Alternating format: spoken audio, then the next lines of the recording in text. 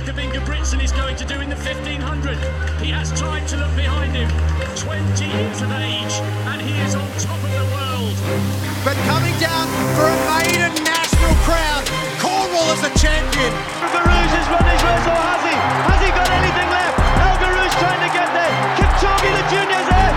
Algarouz is trying to get to the line. Kenya wins it. Kipchoge takes Vivian Chariot's turn. And what a proud moment for her and the Kenyans. The first woman from her nation to take the 5,000 metre title. Vivian Chariot's in Dreamland. on the outside. Ollie Hoare of Australia comes. Jake Whiteman has just spent. It's going to be Chariot and Hoare. Who's going to get it? It's going to be Australia. The gold. Run the night at Singapore's most vibrant night marathon this May. Experience the Sundown Marathon on the Endurance Travel Experience package from $2,700. All packages include accommodation, transfers, guaranteed race entry, Tarkine shoes and tea, facilitated runs with a professional coach, recovery station access, and more. Inquire today by visiting endurancetravel.co. And to top it off, every inquiry has the chance to win a Tarkine running pack worth $500. Okay, ladies and gentlemen, our guest today is truly one-of-a-kind runner, and not just because of his incredible amount of marathoning talent at age 25. Regularly clocking 180k weeks north of the Sydney Harbour Bridge, he's best known for his flying blonde mullet, running in the middle of streets and tram lines, listening to 70s and 80s rock on his phone's loudspeaker, custom embroidered running jackets, his Oakley sunglasses, his Asics shoes, often yet not in retail stores, and of course, his love of the Major League Baseball team, the Chicago Cubs. Challenging the status quo of elite running on a daily basis and earning the nicknames Woody and the Mossman mullet, there's no denying the talent of Ed Goddard on all surfaces as a New South Wales champion across track, cross country, and road, medaling at the 2022 National Cross Country Championships, placing fourth at the 2021 Zapec 10, coming fourth at the World University Half Marathon Championships, a regular on major road running podiums across Australia, including wins in the Blackmores Bridge Run, second at the 2022 Sea to Surf, and second at last year's Gold Coast Half Marathon. However, it's the marathon that's lured in Ed, and with a pair of 2 hour 13-minute performances to his credit at such an early stage in his marathoning career, many are now following the progress of the guy who is shoulder to shoulder with Jack Rayner, Brett Robinson, and Liam Adams. Ladies and gentlemen, I'd like to welcome the enigma, but also the elite dude next door, Ed Goddard. Welcome, mate.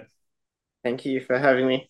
We'll say shoulder for shoulder for now, but only for probably about 3/4 of the race. I had for now in there and I deleted it at the last minute. No, for sure. I mean, we're getting there. I've only lost to Liam once in the last few years. I'm sure we'll get to plenty of running chat. I wanted to, like your morning run, I wanted to cover some ground early on in terms of your daily training and your usual week. You're clocking 180 to 200k a week. It's quite extraordinary, particularly at such a young age as well. You don't see many guys in the early mid-20s covering that sort of distance. Do you want to just talk us through your training week and also the daily swims that you do and some of the recovery to help you get that mileage? I mean, honestly, I think through my last sort of 5-6 years, I've had a lot of different training philosophies, I guess, or different ways to look at the mileage. I mean, I've definitely gone through phases of thinking the more is better, or the other school of thought is run as less as you can get away with, whatever that magic number is to get you fit. But I mean, I think at the moment that sort of 180 to 200 works very well for marathon prep. But I think my latest learning last year is periodization, and so the importance of sort of mixing it up and sort of getting these micro seasons within the year. And I think if I want to be a successful marathon runner over a number of years, I think that's going to be the way forward. So yeah, it's a learning curve and experienced all this stuff, but I think that's what I'm sort of going all in on. But yeah, I mean, my week at the moment is sort of December was pretty chill, and then January was just a training block at the moment. Got a few races coming up, and then we'll get back into training for some bigger stuff later in the year. But yeah, at the moment, so the Sundays is anywhere between 90 and 2 hours. I mean, usually a long run on a Thursday, and Sundays sort of my midweek long run. And so I sort of leave it to see how I feel at the end of the week. Monday, sort of 70, 80 in the morning, 30 in the evening. Tuesday, track session, and 30, 40 in the evening. Wednesday, same as Monday. Thursday, 2 hour long run. Friday, sort of easy day, probably like 70 minutes, we'll say, 70, 80 minutes. And then, yeah, Saturday, long session. But yeah, I mean, so my workouts at the moment as well, been keeping pretty simple.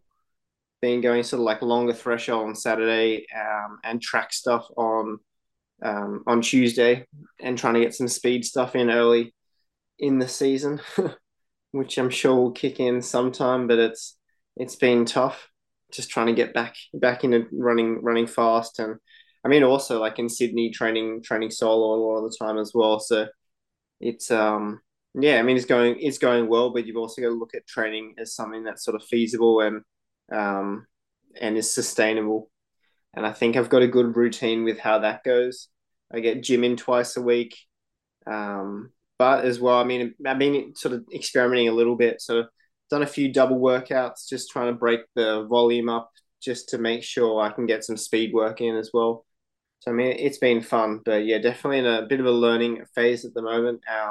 And I've also just added Steve Moneghetti to my I guess coaching setup as well. It's like going to keep working with Gavin because that's works well and we get on super well. But I think having that that marathon insight is going to be key moving forward. Yeah.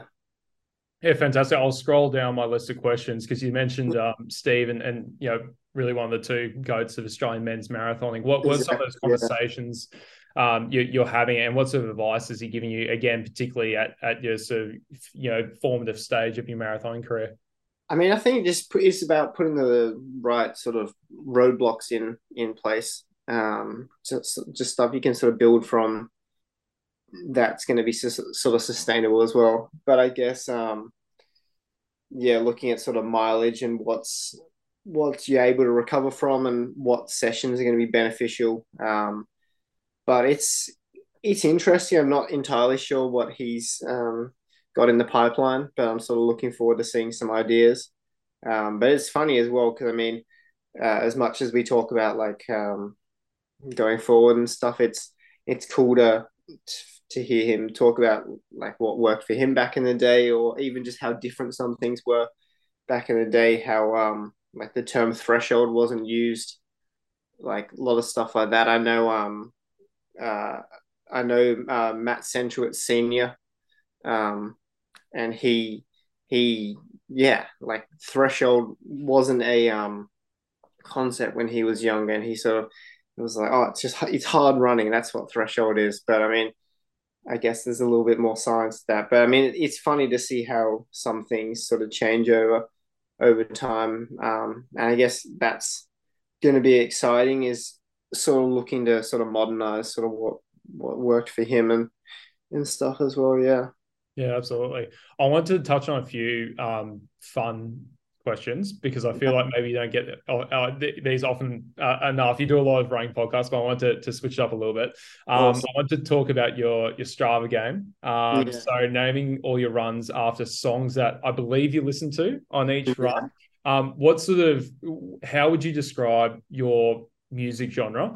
And can you also describe sort of how it gets you going, the mindset about running with a phone in your hand, doing threshold runs and long runs, like what makes that music and work so well together? I mean, I guess my genre is pretty broad, but also a lot of people would say it's pretty niche. Sort of just depends how well you know music, I guess. But it's sort of 60s to 80s kind of style. I mean, I listen to a little bit of 90s and some other stuff, but I mean, it's sort of like I listen to everything from like sort of early blues, like early soul, early country, and I sort of follow all their roots, whether it be like the Rolling Stones or the Eagles or like George Thorogood or Steve Miller Band, like so many different great bands, and I sort of follow them to where they continue to pump out music in some cases. But yeah, I mean, to put it simply, it's music made the proper way, not with a MacBook Pro. I love it. Well said. I think a lot of people, well, it was sort of put on a platform, the way in which you run from some of the photos of this year's Sea to Surf. You came second and ran 41.28. For those who are wondering about the Sea to Surf course, a lot of people in Sydney would know it's a very tough course. So it's like a half marathon. It's a 14K. That's 258 Ks on average for 14K, including Heartbreak Hill, 41.28. You were just behind Liam Adams, who won in 41.14, but you ran with your phone. It just it just stunned people, including myself. Is that just because that's how you train? Is there any time disadvantage doing that? What was the thinking? I mean the thinking, I guess, City to Surf being like I mean, as much as it is a race, it's also a bit of a fun run. I thought I'd mix it up. I mean, yeah, it was an interesting race, I guess. I mean, I enjoyed the company of the music, but also having Liam throw the kitchen sink at me running up Heartbreak Hill was tough. I guess coming back to the training thing, I did my first hills workout in probably since I broke my foot in 2021, in January 2021, which is my only ever injury. But I sort of neglected hills since then, just being a bit early on. I was a bit scared of sort of the impact and the jarring of the heel running down, and I sort of never got back into that. And so yeah, last year hills were a big weakness of mine, so we've got to start working on that again. But yeah, it was fun, and I think that's the thing that's most overlooked in running is like at the end of the day, you got to have fun, and you got to you got to be nice to people, you got to have fun, and you got to that's about it. That's two things. that's enough to focus on. Love but it. Yeah. Sub 3 minute Ks and having fun. Not many people can say that. Yeah. You've had your mullet for going on 7 years now. It is part of the look. It is part of your identity. You said you grew up when it wasn't fashionable. Did you start a trend? And is it going to survive forever? I mean, I do think I started the trend. I mean, I don't think many runners had it back in 2016. And all thanks goes out to Australian's 800-meter runner Mason Cohen for cutting it himself. Very, very thoughtful. But yeah, I mean, it's fun, and I guess I just like having long hair, and I mean, yeah, it's a good haircut, like long hair, and it also keeps the sun off my neck and ears, and in the harsh Australian sun, it's a haircut that has a few different benefits, which is nice. Yeah, absolutely. UV protection. I didn't actually think about that one. It's a good point. Yeah, I mean, I've had 4 moles cut out from the sun, and so is that right? Yeah, big on UV protection as of now. Good. We've got a PSA in there as well. I like that. Yes. Wear sunscreen and wear a shirt. Absolutely. The post-race jackets, a lot of people have seen those recently, embroidered flames on what's obviously a perfectly exciting plain black Asics jacket. When did the idea come up for the design? Who actually designs them for you, and how can we get this on Asics stores? How can the general public buy one of these? Well, I mean, so basically, it's like they're called nudie suits, which is named after the Nudie Cohn, the designer of these suits in the sort of 50s, 60s, and the Flying Burrito Band, the Birds, and like some of these other rock bands that sort of wore these suits. So I was sort of bringing that back. I designed them myself, but I don't have too much creative ability with what I can find on eBay in terms of patches and fabric and stuff. But I actually Shout out to Rayner Suits in not Jack Rayner. That's Reigner Suits in Melbourne, because I've sent some stuff down their way and they're making some stuff up for me for my Yeah, suits. wow. And they're going to be pretty cool because I gave them quite a bit of stuff. So we'll see what comes back with some different race kits and jackets and stuff. And I think they'll be a bit more well made and well tailored. That's awesome. That's really cool. Do you think that's something that, could catch on? Because obviously a lot of people are talking about it, and again, it's part of the look, right? But is that something that you think, whether it's embroidered in as well as a squad logo or something like that? Yeah, I mean, I think it could definitely take off. I mean, maybe not as I mean, a lot of people like Flames, but probably not as many people like sort of country and western theme. But I think I mean, you look at Asics and you look at New Balance and some other companies that sort of push out some sort of out there pro kits and designs. I'm sure that kind of stuff would take off. And I mean, a lot of them have done that, like sort of cherry blossom Japan theme for Asics.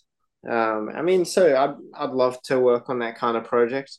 I mean, I've been trying to put in a word of what I'd like on the pro kit for a few years, and so hopefully, if you see a sort of Miami Vice pink and blue style pro kit on an Asics kit, you can thank me, but it hasn't come through quite yet. But yeah, Give it time. Give it just like the marathon times. Give it time. exactly. We'll give it. Yeah. The last fun question. I want to touch on your love affair with the Chicago Cubs. Hashtag Go Cubs features on every Instagram post of yours. I loved the quote on your Ina profile. Why you chose to run for them is because the Cubs play in New York yearly. In 2016, they did win the World Series for the first time in 108 years. Also coincides with the growing out of the mullet. Whether that's a coincidence or not, I'm not sure.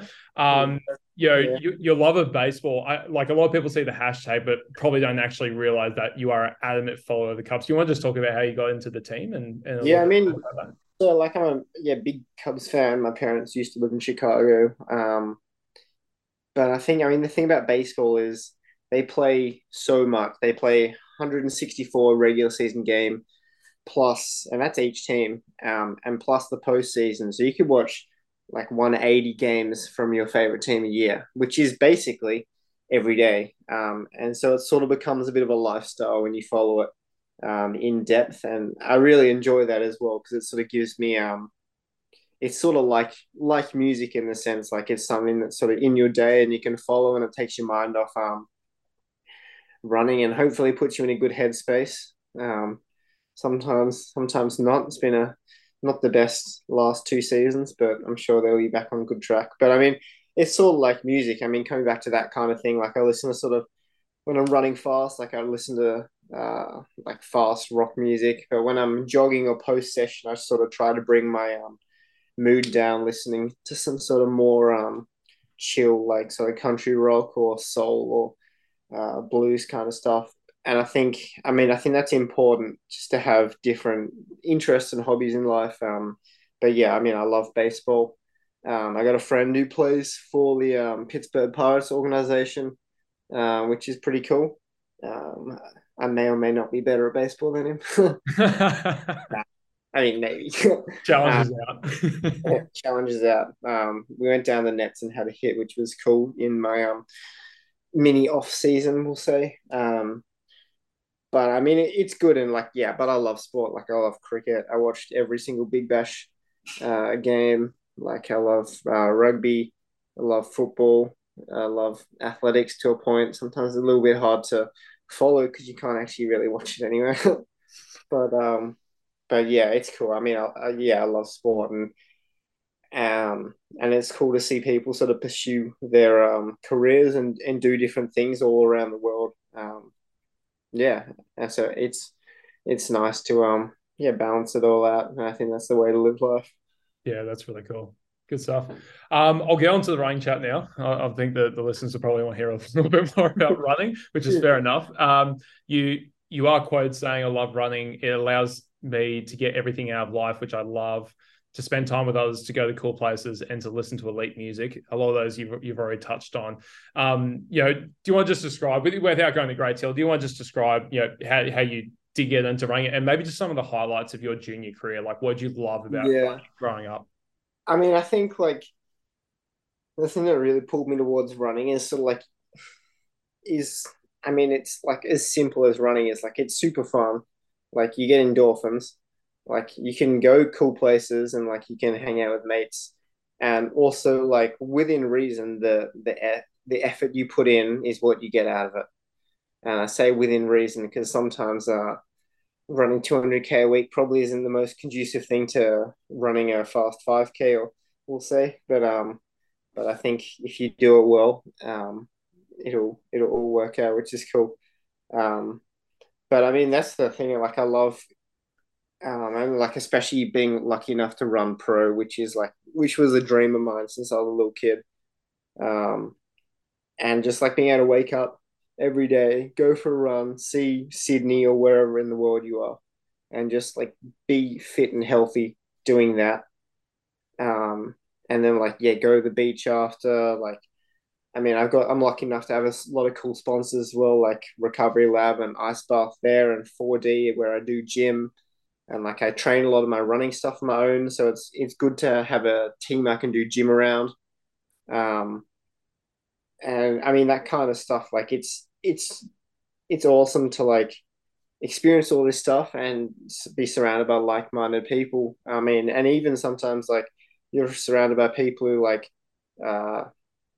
I don't know, they value your like input, or you hanging out with them, or your advice. Like, it's cool as well to sort of be able to help lift other people up, or like, I mean, vice versa, or like, be sort of lifted up by other people. But I mean, I think that's like as simple as running can be.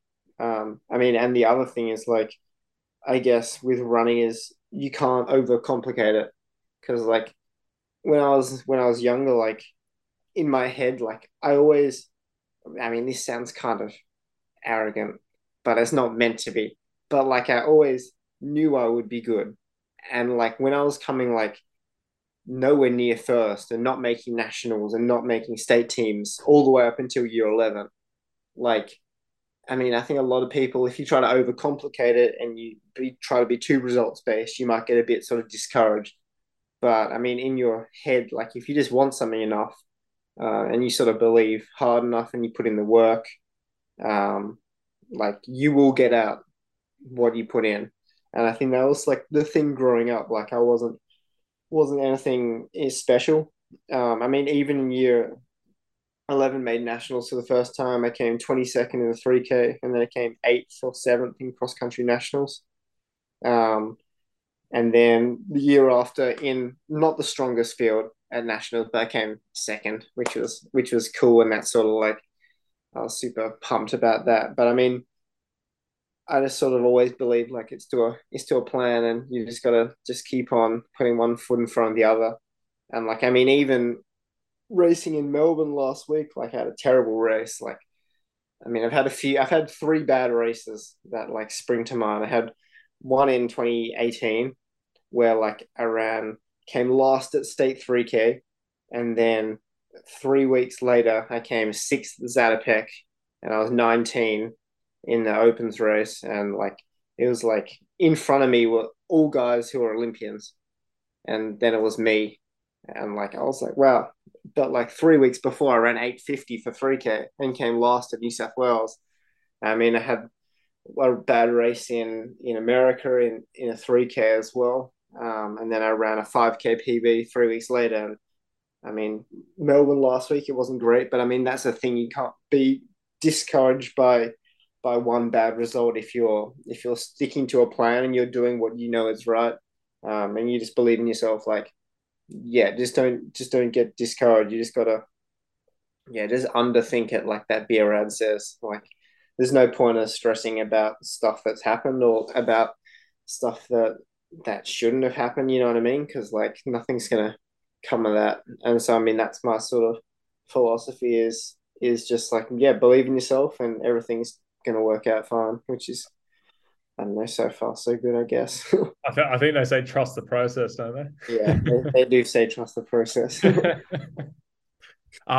It's like I'm actually glad you touched on some of the challenges, because I was actually going to mention a few years ago. I remember we were chatting on a warm down around the track one day, and you're talking about your iron deficiencies as well. Yeah. You haven't had many injuries and many massive roadblocks, but what are some of the things that you have used? Trusting that philosophy of yours, is that one of the major things that you sort of tap into when you are going through a bad patch? Yeah, I mean, definitely. I mean, and the thing is, like, there are bad patches. I mean, the thing that's interesting as well is like thinking about running and stuff is like um I mean, it's funny because like having had low iron, having had like red S as well, which is like energy deficiency. I mean, they're things like I've only learned about after they've happened, which when you're like an elite athlete, you would think people would sort of tell you or educate you on these things before they happen. I mean, it's crazy. Like I run with a lot of younger kids, especially um, who I can see like running into these problems or coming back from these problems. And I mean, it's almost like getting sort of younger and younger. You know what I mean? Like I'm running with like high school kids who are like having iron infusions and stuff, and it's sort of like it's crazy how this sort of level of education is not more out there, because I mean that affects everyone from when they're sort of like 12 or 13 to when they're like 50, 60. You know what I mean? Like, Yeah. and I think that's the thing. Like, I think all runners should take iron. I think all runners should get blood tests. But I mean, it's crazy. I think a lot of runners like they sort of pretend they share a lot of information, but they don't really, because like I don't know. I mean, maybe it's just because a lot of runners are sort of introverted, but I mean, it is kind of weird how like um yeah, a lot of this is stuff you don't really hear about until you've been feeling tired for a few months and you have a bad race and you get a blood test or something like that. Um, but yeah, I mean, I find that super interesting, and I definitely like want to help people or like want to. I don't know. It'd be cool if that changes, because I think that'd help a lot of people out for. I mean, that's the other thing is like, yeah, you see a lot of high school kids who like sort of burn out like just after they finish school. And it's like, damn, like these kids are like 18, 19, like, why are you peaking now? You know what I mean? Like, you got to look after your bodies. Um, and I guess that comes from like coach education, but it sort of comes from the running community and even brands and runners and stuff trying to educate everyone. So I mean, hopefully that sort of changes, but I'm sure it will. I'm sure it will. And I think talking about it's a really, really good point as well, and feeling comfortable to talk about it as well is a big thing as well. So yeah, thanks for sharing that, Matt. Yeah. I wanted to talk about some of kind of your breakout performances, particularly on the road, and one springs to mind straight away. It was your third place at the Gold Coast Half Marathon. Yeah. And you came third in that race in 64:07. It kind of felt like that was like a turning point for your road running. Is that right? Yeah, for sure. For sure. That was definitely like my first big race. I mean, it was funny as well. I ran that in like old school um Adidas flats. It's okay. You won't get in trouble for saying that, will you? I won't get in trouble. 2018. But yeah, like super shoes were like just brand new on the market. And I had a pair of Next Percents, or 4%. But I was like, nah, these aren't it. Like these old school flats are lighter, faster. I mean, and everyone else was running in these new shoes, but I just like it was funny. Like in hindsight, like it's crazy how like shoe technology's come so far. But I mean, it's cool. Like running with Jack Rayner, I think that was probably one of his breakout performances too, because he got signed by Nike off the back of that. He ran what 63:40 or something, and then he won Commonwealth half a few months later, Which which you were was a part of as well. right on the team with and sharing a room with him, which was cool. But yeah, that was definitely one race. But I mean, and it was such a good feeling running running that and just experiencing like the front pack of a big road race running with like Collis Birmingham and there was a Kenyan guy called William Chaboy. Liam Adams was in the race too.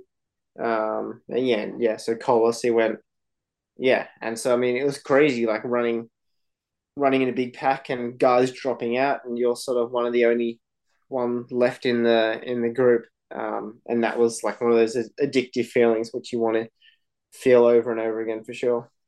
Yeah, absolutely. And you mentioned like, saying to some of these names, Jack Rayner, Liam Adams, like you start to get your first taste of running with these guys, and you've run a lot of races since in the last 5 years. Have you got a really good relationship with those guys? And do you feel sort of the distance between Sydney and Melbourne a little bit, racing them quite regularly, then they go back their way and you go back your way? Yeah, I think everyone at the top end sort of respects each other. I like Brett. I'm sure he maybe likes me. I'm sure he likes me. To a point. But like it's funny how like you can go and like room with someone at like London Marathon and then you sort of won't speak to them until you see them sort of next year at a race or something. You know what I mean? And I think that is the sort of distance between Sydney and Melbourne. And I guess everyone sort of goes back into their own cliques. And everyone sort of just puts their head down and goes back to work kind of thing. But I mean, it's interesting. Like we definitely all get on and like we all warm down together and like when we're hanging out, like it's fun. Everyone gets on, but I think a lot of running groups are sort of clique based or like or like area based.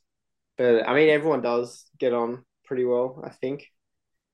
Yeah, that's it. Yeah, cool. Which is cool. But I mean, I think the running world like is nice, and I mean, traveling around and racing, like it's cool. The different people you sort of meet, and so like I mean, you get dinner with like maybe I don't know, like Valencia, like at the table it was me and my good friend from Italy, Pietro, who runs for ASICS as well. There was a British guy, Emil Caress, who came second at European cross country. And then it was like Constance Klosterhalfen, like Ed Cheserek. Some big names. Yeah. Ben Flanagan, Parker Stinson. Like big names, and like everyone sort of gets on really well. And I guess running is obviously that mutual connection, but it is cool because like I mean, everyone's kind of an acquaintance. Like as soon as you actually get to know someone, like you've already got that sort of like common ground, which is cool. And I mean, I'm sure that's the same with cricket and like guys playing in the IPL and meeting guys from different countries. And I guess that is the same in the sense that like I mean, like running against other guys, like you've obviously got this competitive like nature against them, but at the end of the day, everyone's an athlete. Everyone's doing this for their job, and it's cool to sort of be in that atmosphere, and that's what I really want to sort of burst through. I think that's my next sort of breakthrough is sort of running, like not just well on the road scene or like not like pretty good, but like actually running like solid good times on that international stage. Because like that'd be pretty cool. Yeah. And like, you obviously have the talent. Your debut in Melbourne in October 2021, 15-13, which I know you sort of rue a little bit to this day that you could have gone a little bit better. Do you want to just describe that debut? I know not in the details at the end because I know you didn't have the best finish, but what that race mean to you? And did you realize before that race, marathoning's for me, or was it sort of after you finished? I mean, that was kind of the back end of a crazy year, and so it was December. It was December. Sorry, so it got delayed from. It October. Did. It got delayed from October, and so started out the year coming fourth at Zatopek, and that was what Brett, Jack, Dave McNeil, and then me, at around 28, 23 there. And then 3 weeks later, broke my foot. Then I got the blood. How'd you do that? Just overtraining, not looking after the body. Because I mean, that was the thing. Once my iron was sorted, like I was like, oh, that's the body's all good. You know what I mean? That's the only thing I need to make sure. Like I didn't really know anything else. You know what I mean? Like I just assumed like iron good, energy good. That's good. You know what I mean? And so yeah, broke my foot, got a blood test, not the best results. Like went back to obviously trying to get everything back up, which is hard because like my testosterone was like low, and you can't take testosterone because testosterone is a steroid. Like that's like probably the most illegal thing you could you could do, unless you're on I don't know, professional cycling team and you have EUE. But yeah, I mean, so, like was trying to get that up, and then with my first vaccine had like heart palpitations, and so like I first noticed that because my heart rate got to 220 on an easy jog. Wow. And that's not just my like my polar watch is reading incorrectly. That's like oh shit, I don't think I can actually get home because like it's up a hill. Like and so that was pretty scary, pretty bad. And then I had like a lot of other sort of issues off the back of that. Got the all clear 2 weeks before NCAA, or the week before NCAA regionals. Told my coach, hey, do you want me to come back for the nationals? I told him on this Monday. I flew out to America on the Wednesday. I flew out on the Tuesday, raced in America I flew out of Australia on the Wednesday, raced regionals on the Friday, and then made nationals, and then raced nationals the week after. Then came back to Australia, and then 2 weeks later raced Melbourne.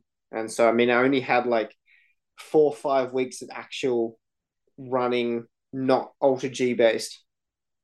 And from the heart, like a lot of the stuff, like I could get out mileage with sort of weight taken off, but I just couldn't really do that sort of high energy stuff. And so I went in a bit underdone, but I went in used to running for a long period of time because I'd been doing big mileage. And I felt really good in the marathon. I thought the marathon was the easiest event in the world until 38 Ks. And I mean, maybe this was a product of Melbourne Marathon not putting my drinks out and having just to share a bottle with Tom Decano the whole way. Or maybe it was the fact it was summer, or maybe the fact I wasn't that fit. But I ran a 7-minute last mile and went from being head to head with Brett with like 2Ks a mile to go to coming third. So it was bittersweet because like I ran like 98% of a good race, and it just sort of fell to pieces a little bit at the end. And I mean, that's kind of coming back to like working with Steve Moneghetti now. That's kind of, I think the thing which like Gav, me, and Steve can sort of work on is like planning to minimize like risks of a marathon not going quite well. Like obviously, like I ran Manchester Marathon and I sort of cramped up in the last 4Ks. And I had COVID and salmonella like 2 weeks before that. And there was like a few other marathons, and there's always been like an excuse or something that I know hasn't been right. But I think if something happens repeatedly, it's like you got to plan better. And that's sort of what I'm looking to do this year is plan better. Yeah. And so, I mean, it'll be interesting to see how it goes. 2023 is the year, mate.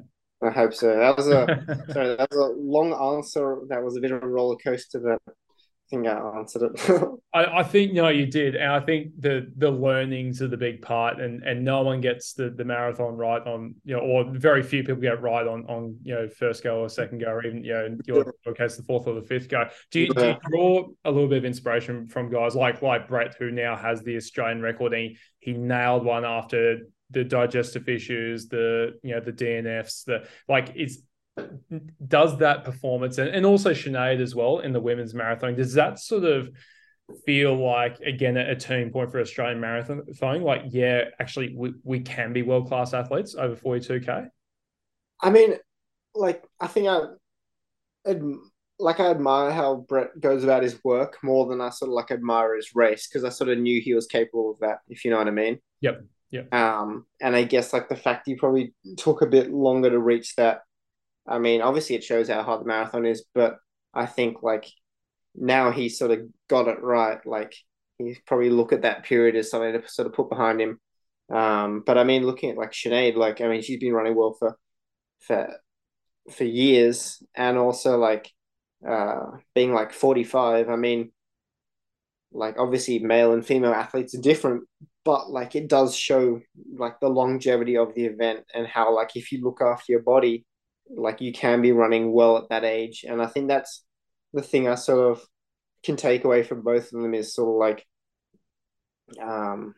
is that sort of thing. Like if you do look after your body and you are like process driven and you are like methodical with how you go about things, like you can have a long sustainable career. And that's sort of what I look for. And like my first year of sort of marathoning was a bit up and down, but like feel like I learned like a lot of the big learning curves, and so hopefully this year can sort of can have a bit of a crack. And I mean honestly, like California Marathon, the last one I ran, like I thought like, I mean, it sounds random, like I thought it was gonna be my day, but like I honestly like I felt like amazing. And then I stood on a road cone and rolled my ankle. And so I mean it was like, you know what I mean? But What are that's the chances? yeah, I mean it was so annoying. But it was funny. Like I'd done everything right in that race. Like I tapered well. Like I mean, I had to lead quite a bit of it because there was no pacer.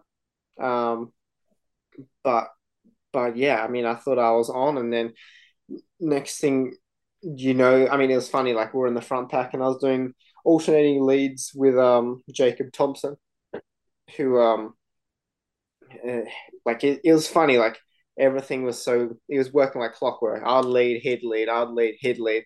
All of a sudden, like he has to go off to the side of the road to go to the toilet, and then like 30 seconds later, like I think just the fact things had changed, I was a bit like I don't know, it just threw things up in the air, and then probably lapse of concentration and rolled my ankle, and then he comes back onto the front, and like in a time of the race where we could have sort of put the foot down a little bit, it was sort of back to having to protect myself again, which was annoying. Yeah, crazy. Thanks for talking us through that. I feel like a lot of people probably didn't actually know what happened in California. So thanks for going through that, mate. Yeah, I mean, it's a hard sport to watch. Yeah. We'll get there with some live streams eventually. Yeah, I think they are getting better. Technology is getting better and the coverage is getting better. But they are. But I mean, yeah. work in progress.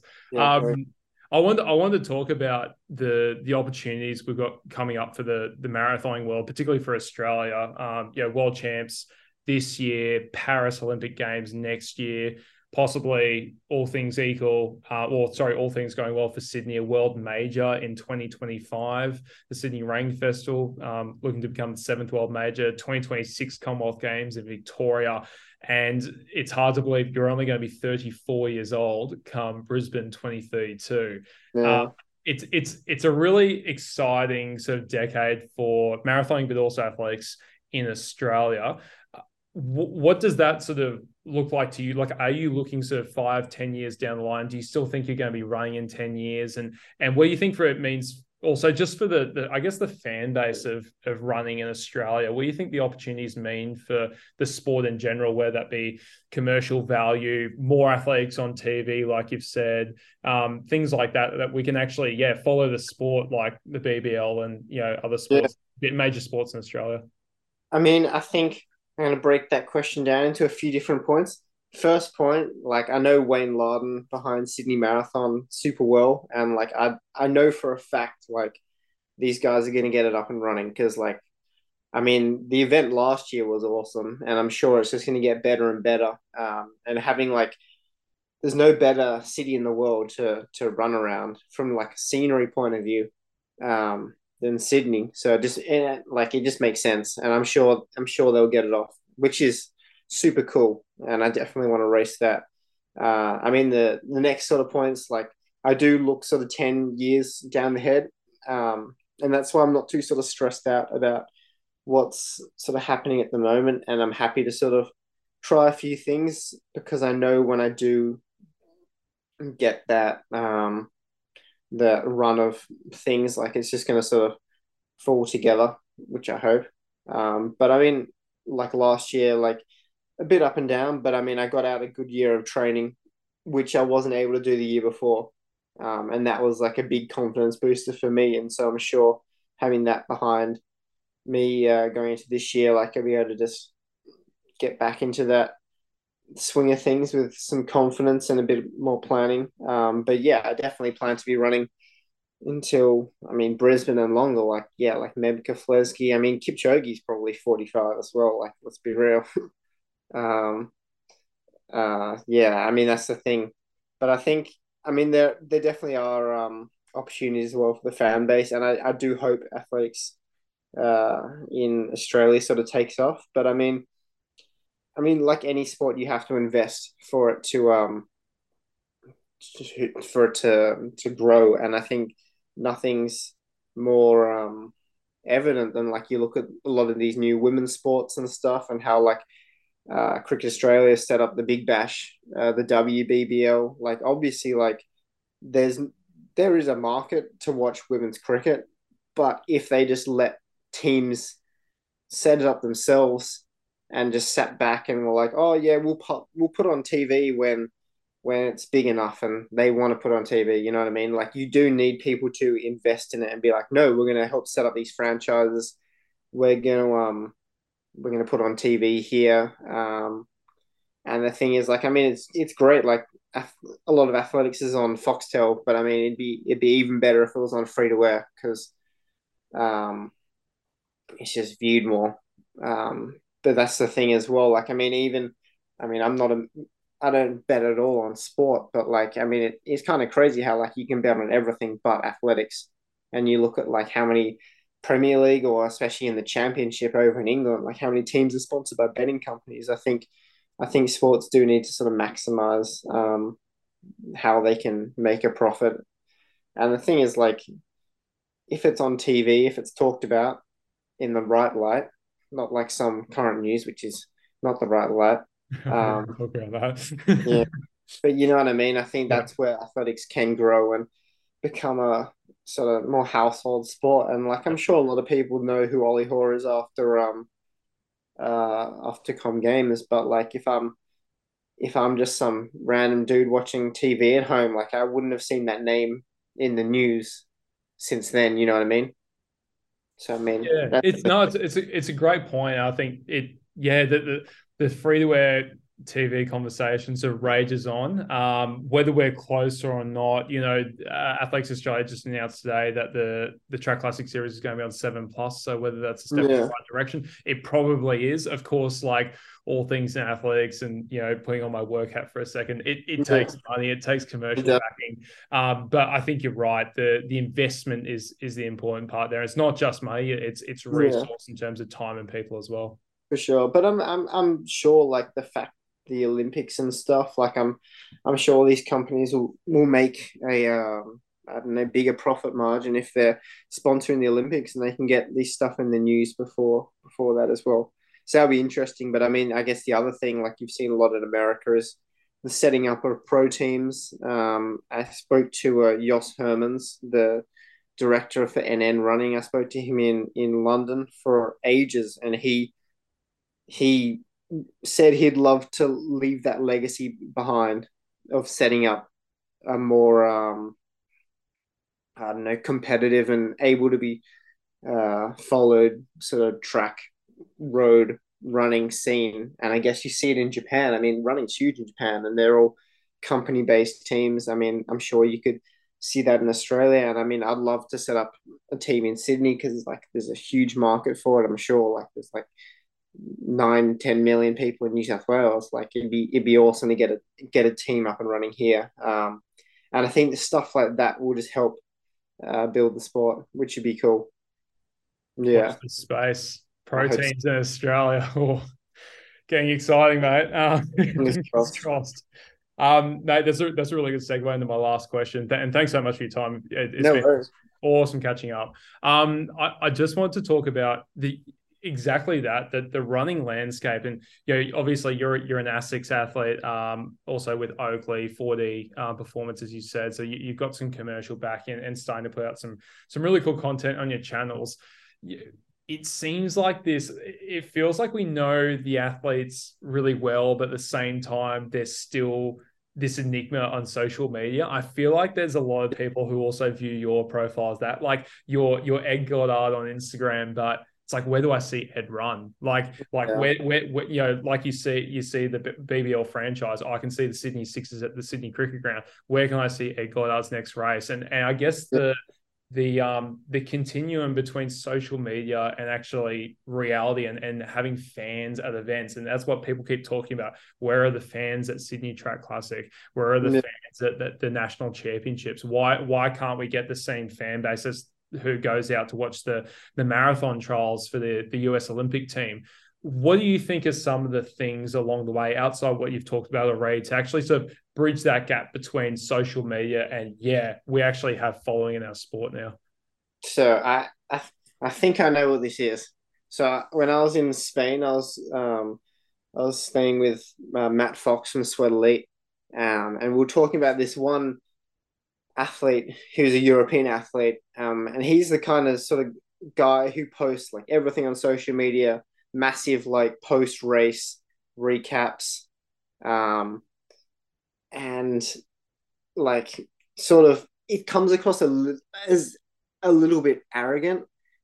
But we were sort of talking about how the running culture in Europe is different to Australia, and how I think Australians, like, they're very laid back, and they're not really the type to like be like, hey, I'm gonna like come and race here, come and watch me, like I'm feeling good. Like I think a lot of Australians just sort of like to chill out and let things happen. And I mean, the other thing is like, so this guy, he had his girlfriend or wife running his Instagram account for this race, and like there was all this pre-race stuff, and there was like a 5K update, and then there was a 10K update, and then like he sort of blew up in the race, and his girlfriend was on his phone like putting out a 15K update, and he's like in the women's pack now, and he's like he was an Olympian, and like I mean, obviously like the women running really fast in this race, but like he was in the women's pack, and then like in the last photo he's having a sprint finish with like one of these girls, and he ran like a time way slower than his PB, and it was kind of like through trying to do the right thing, like showing to his fans like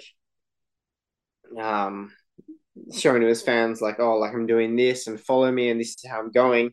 It kind of can sort of backfire if it's not going the way you want, you know what I mean?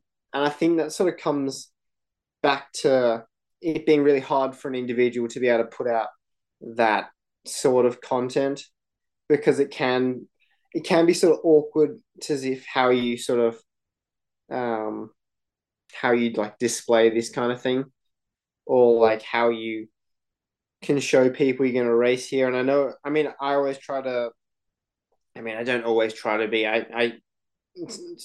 but I do my best to like be like, oh, I'm racing here in this race.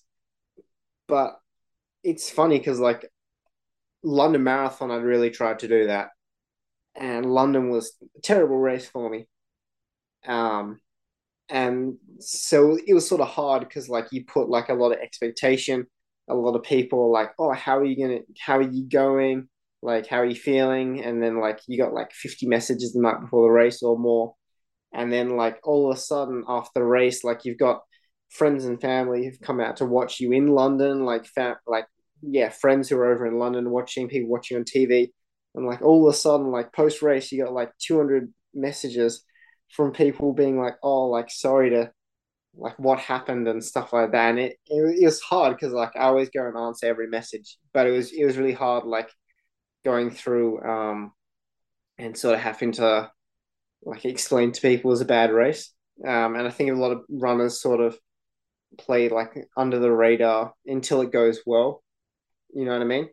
And so I guess it comes back to you can't just rely on runners to put out the content. I guess like brands and stuff as well have to